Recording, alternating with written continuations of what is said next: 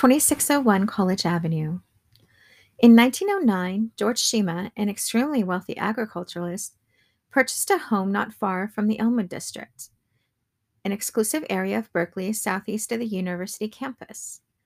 His ability to purchase the home and reactions from various members of the community were quoted in the papers over several days, each giving their reaction to the event.